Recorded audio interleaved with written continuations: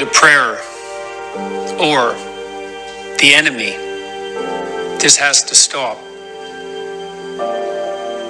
God, lift from me the intolerable burden of my ignorance, arrogance, willful blindness, bitterness, and resentment.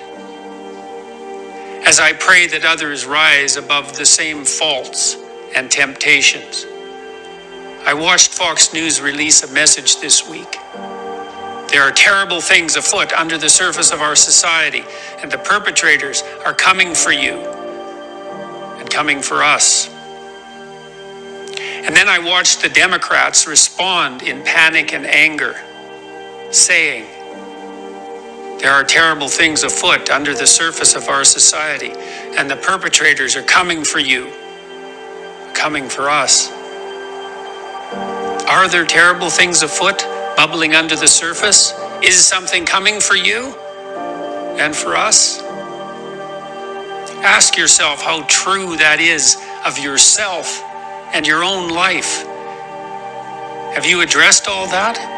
Are you concerning yourself with the dust in your enemy's eyes instead of attending to the filth that obscures your own sight?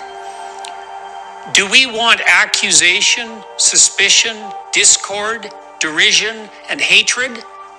Or the peace and prosperity and happiness that beckons to us at this moment like never before? Who's the enemy here? Is it the basket of deplorables?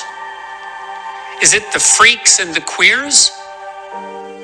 Is it the plumbers and carpenters and tradesmen and managers who work honestly and diligently during the day, and the soldiers who stalwartly defend the borders and protect us?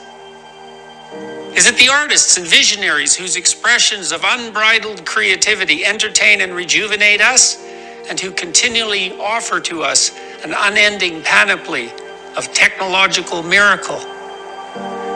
Is it the institutions that guide and protect us, that so many lived and died to erect and establish, which for all their faults have served us so well? Do we want revenge or justice?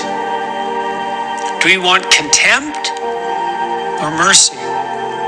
Do we want war or peace? And what are you aiming at in your heart of hearts? I see even the best of men degenerating into the exchange of blows. I see even the best of men identifying the enemy in our neighbors and friends. I see even the best of men falling prey to cowardice and self-righteous anger. It needs to stop. I need to stop. You need to stop before it's too late. Who is the enemy here? The snake in your heart? The lies on your tongue? The arrogance of your intellect? The cowardice of our refusal to see? The enemy is that which divides to sow discord. The enemy is the pride and the fear that stops us from lending a hand across the divide. The enemy is the great and eternal adversary of mankind. And if we demonize our brothers, our comrades in arms, do we not precisely call that dread spirit forth? Have we not yet learned? Courage, trust, truth, love, even unto your enemy, which is yourself. God, forgive us our trespasses as we forgive those who trespass against us. May what is highest guide our vision. May what is highest open our ears. May what is highest guide our tongues.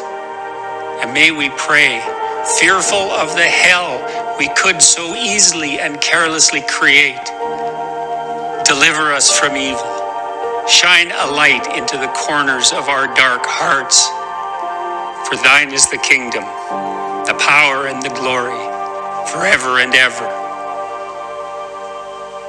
Amen.